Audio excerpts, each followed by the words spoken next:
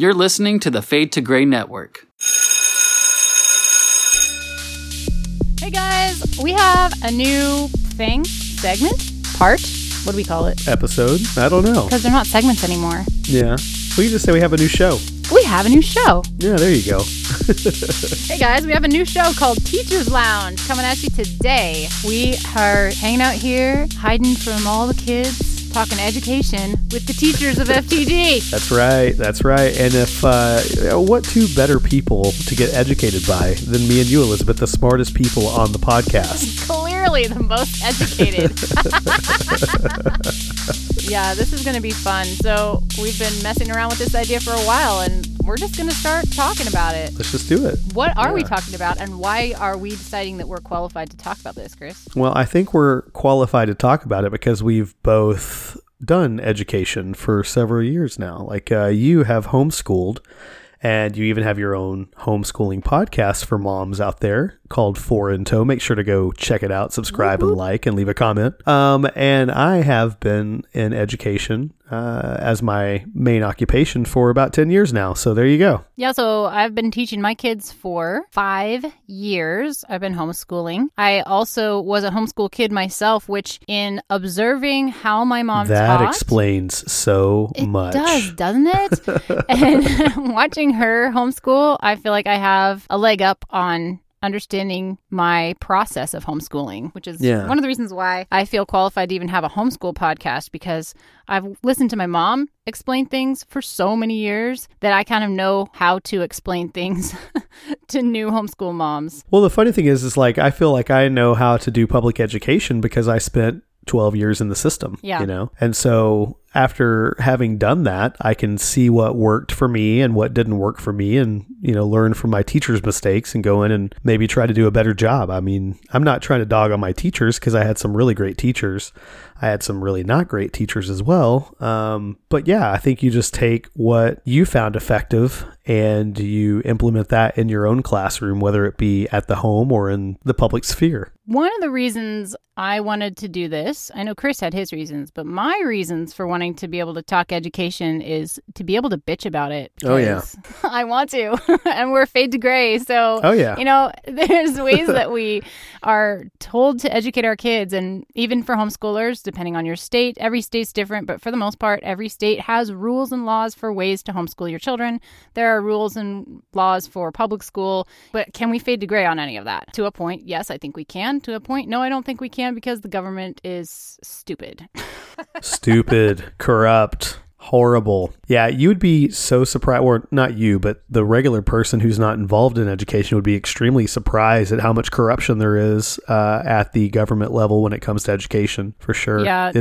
It's a nightmare. Yeah, I know in Pennsylvania right now, the biggest thing is by law, we're supposed to put children in school by the age of 8. And they have extended that. So now we have to have them in school from the age of 6 to 18. So you can't finish high school early, and you have to go to school earlier.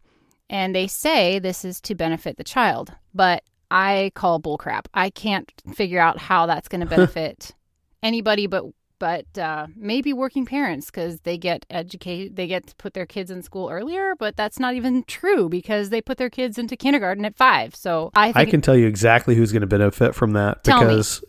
Well, who do you buy your materials from? Walmart, Amazon. Oh, yeah, that's who it's going to benefit, because you're going to have to buy more materials, right? Yeah. And not only that, the people that produce those are going to make the money. So Walmart, sure, they get a cut of it, but you know the biggest majority of that's going to go to whichever textbook company created those materials. And so what they're going to do is they're going to lobby all the politicians to, you know, get kids in school younger, make sure that they take certain standardized tests and whatnot. And then, of course, they're going to get their pockets filled with money from the textbook companies, who are then going to produce the materials that you have to buy in order to meet whatever standards the government has now put in place for you to meet. So it's a very, very corrupt system. Yeah.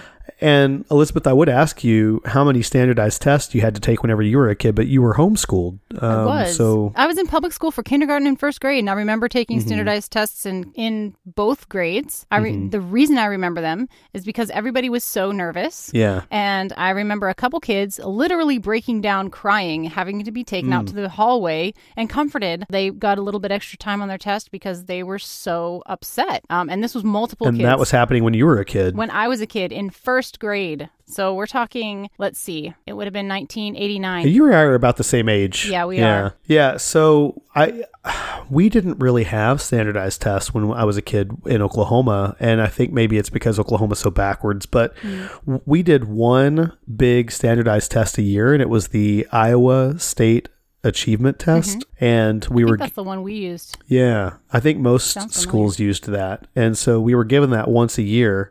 And it took, I don't know, probably like 3 or 4 days to complete it. And that's really it when it comes to standardized tests. So nowadays, kids in public schools have to take a ton. I mean, there are several weeks blocked out of the year where they're taking standardized tests either made by the state or the government at the federal level. That's just insane. It is insane because you got to understand that takes away from a teacher's time that they can actually educate the kid. Right. And even further corrupt is that a lot of the educators' pay is tied into those exam scores. That's just messed up. Yeah. What do you do with kids that don't test well? Right. Now, because there are kids that don't test well, and you have, of course, back in the Bush era, you have these No Child Left Behind Act that was passed, which is where all these standardized tests really started becoming the mainstream. And then you had Obama promise to get rid of that. When he got in, he repealed and replaced it with ESSA, which is Every Student Succeeds Act, which is essentially the exact same thing. Yeah. These kids are tied to these standardized tests, and it's causing so much anxiety. Yeah. It's causing a lot of mental health issues with these kids because they're just over tested to death. And the person who invented standardized testing, I don't remember his name, but you can look it up. He actually went on to say later on in his life that it's not a good measurement of what a kid knows or what a kid can do. And certainly if you have a kid who's not very good at testing, they're not going to really measure what they can do anyway. So it's a corrupt system. It really is. And here in Pennsylvania, we have laws for that homeschoolers have to be tested with standardized tests in 3rd grade, 5th grade, and 8th grade. And at this point, that's all we have to do, which for me, I'm like, that's awesome. Now in North Carolina, I know we were going to try and move there at one point, so I was looking up the laws. Homeschoolers there have to take a standardized test every year. Now they don't have to do anything with those test scores. Here in Pennsylvania, we have to submit those test scores to our evaluators. We have certified teachers who look over our work to say whether or not has learning been accomplished in this year. That's all they have to say. So we show the scores to them. Then they write a letter to the school district saying, yes, I'm satisfied that this child has learned something this year. That's about the extent of it. But we still have to have those test scores to prove that we're following the law. I just, I wouldn't doubt if at some point in the future that homeschooling will be outlawed just because the government wants to have a hand in everything. Yeah, I could see that. I'm really hoping that it doesn't, but it's on the rise right now. This is the weird thing. Everywhere I look, it seems as if there are more and more homeschoolers. Like this area around here where I live, I was one of the first generations in the 80s and 90s rather, to be homeschooled. Most of our parents were first generation homeschool parents. Now we are all grown up and we are having kids of our own. And while some of us are homeschooling our kids, the majority of the people in this area homeschooling are now first generation homeschoolers again.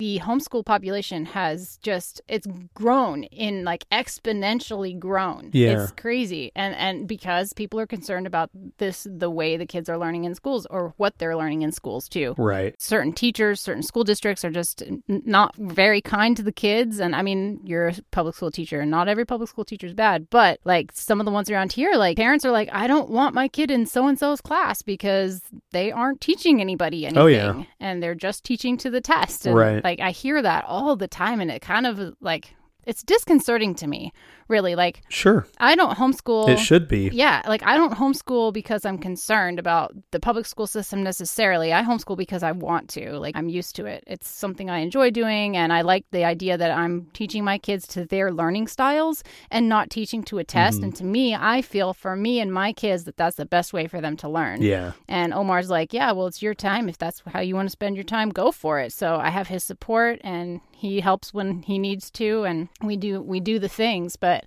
just reasons my friends are pulling their kids out of public school and homeschooling, like I just shake my head. I'm like, I can't believe you're doing, like, how are kids learning anything? I'm so happy that you and Omar get to do that for your children, and I'm not necessarily opposed to homeschooling. I think if parents want to homeschool their kids, they ought to have that right, certainly. Of course, I think there has to be some sort of standard that they have to be taught, and certainly there has to be some accountability there, but I think you're right. I think a lot of public school teachers are teaching to the test for the very simple reason that their test scores are tied to their pay, and people are concerned about how they're going to make money. Yeah, you do have some teachers that's all they're worried about. I don't think that maybe those teachers got into education, at the beginning thinking, oh, this is going to be a good opportunity to make a good paycheck. But I think over time, maybe they got burnt out. Maybe they said, you know what, like I tried to do things their way and it didn't really work. Now I'm going to just teach to the test and make my paycheck and then leave. And unfortunately, I'd like to say that that's not common, but I've spent a lot of time in other teachers' classrooms, and you would be shocked at how many teachers give students a handout, a packet, and don't even teach them. And that's all they do. They hand them a packet and then get on their computers and shop on Amazon. It's Wow. like it's rampant. It's rampant. And then, of course, you have positions within schools that are completely unnecessary, like teacher coaches, which the majority of teacher coaches that I've seen in the schools that I've worked in are completely worthless. It's a paycheck that they get paid like $65,000 a year to. Can you explain what a teacher coach is? They're supposed to basically go work directly with the teachers to help them design engaging lessons for students. It's basically what it is, like a coach for teachers.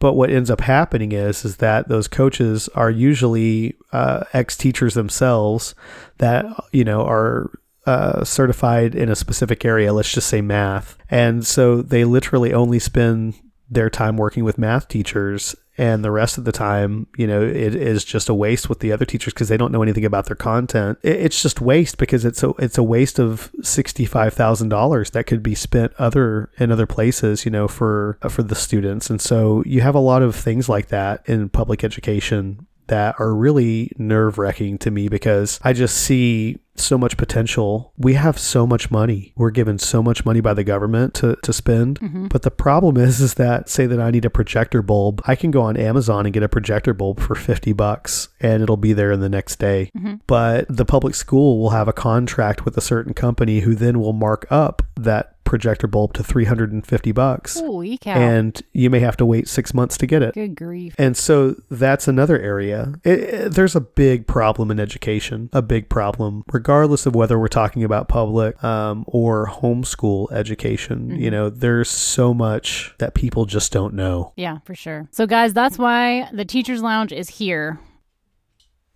There is a lot to gripe about with this education system as it is now, both for homeschoolers, public schoolers, private school. But Chris, is there like a silver lining? Is there hope?